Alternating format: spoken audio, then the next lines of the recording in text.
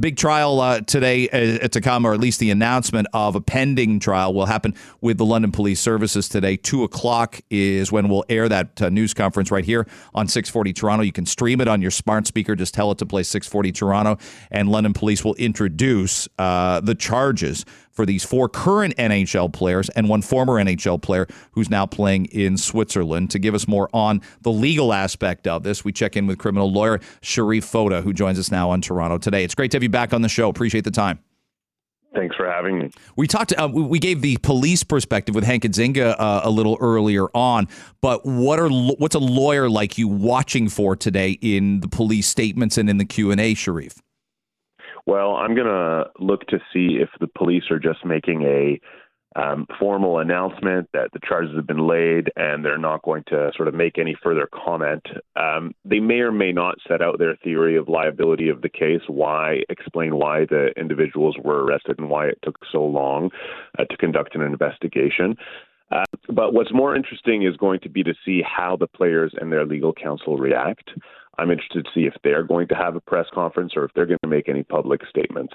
But they may wait and see what the police have to say first before they decide to make any public statements, if at all. Does anything, how well briefed have already been defense lawyers or potentially prosecutors already? Will they be surprised by anything the cops say today?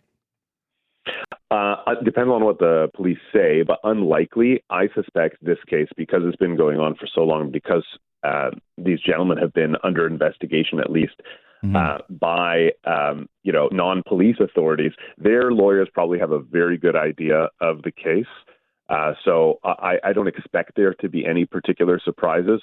I think this is just going through the motion, setting it up for the court process. The best thing, I think, for the London Police Service to do is to explain why the investigation took so long and say we have no further comment. It's before the courts. Let the courts deal with it. One of the most popular questions I've heard, Sherif, so far is, will the 5 players be tried as a group? Will they be tried as individuals? What could you say about that?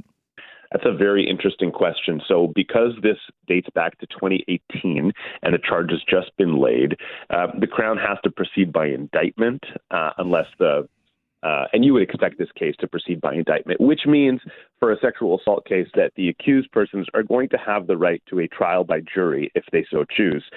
Now, it would be very rare in a sexual assault case where there's multiple defendants accused of conducting themselves in a group for the trials to be split up. I expect it to be a joint trial for them to proceed by indictment. And the interesting aspect of that is, as soon as one defendant in a joint trial elects to be tried by judge and jury, everyone else gets that, unless they apply for severance. And I don't think this is a kind of case where severance would likely be granted, or the Crown decides to separate them. But I expect them to all be tried together. And my bet is that it'll be a trial by jury. And the length of time as well. I know I was talking with friends about this over the weekend. Like everybody, this case is on everybody's mind. Everybody has an opinion. Everybody is following it really closely.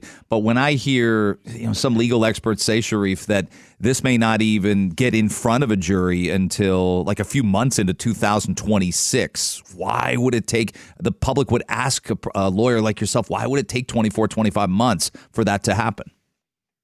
Absolutely. We have chronic delays in our criminal justice system in Canada. And we spoke before about the case Jordan that sets sort of timelines, presumptive timelines for trials to take place in the provincial court, it's 18 months. In the Superior Court, it's 30 months. So unless there are meaningful and sustained efforts by the defense to expedite the proceedings and the case takes markedly longer than it should have, the chance of a dismissal based on delay in under 30 months is slim to none. So, but in a case like this, where you have very competent counsel representing the individuals, and I'm sure they're already familiar with the disclosure, they're going to be pushing for a quick trial. So it may not take 25, 26 months. They might get it in less than 2 years.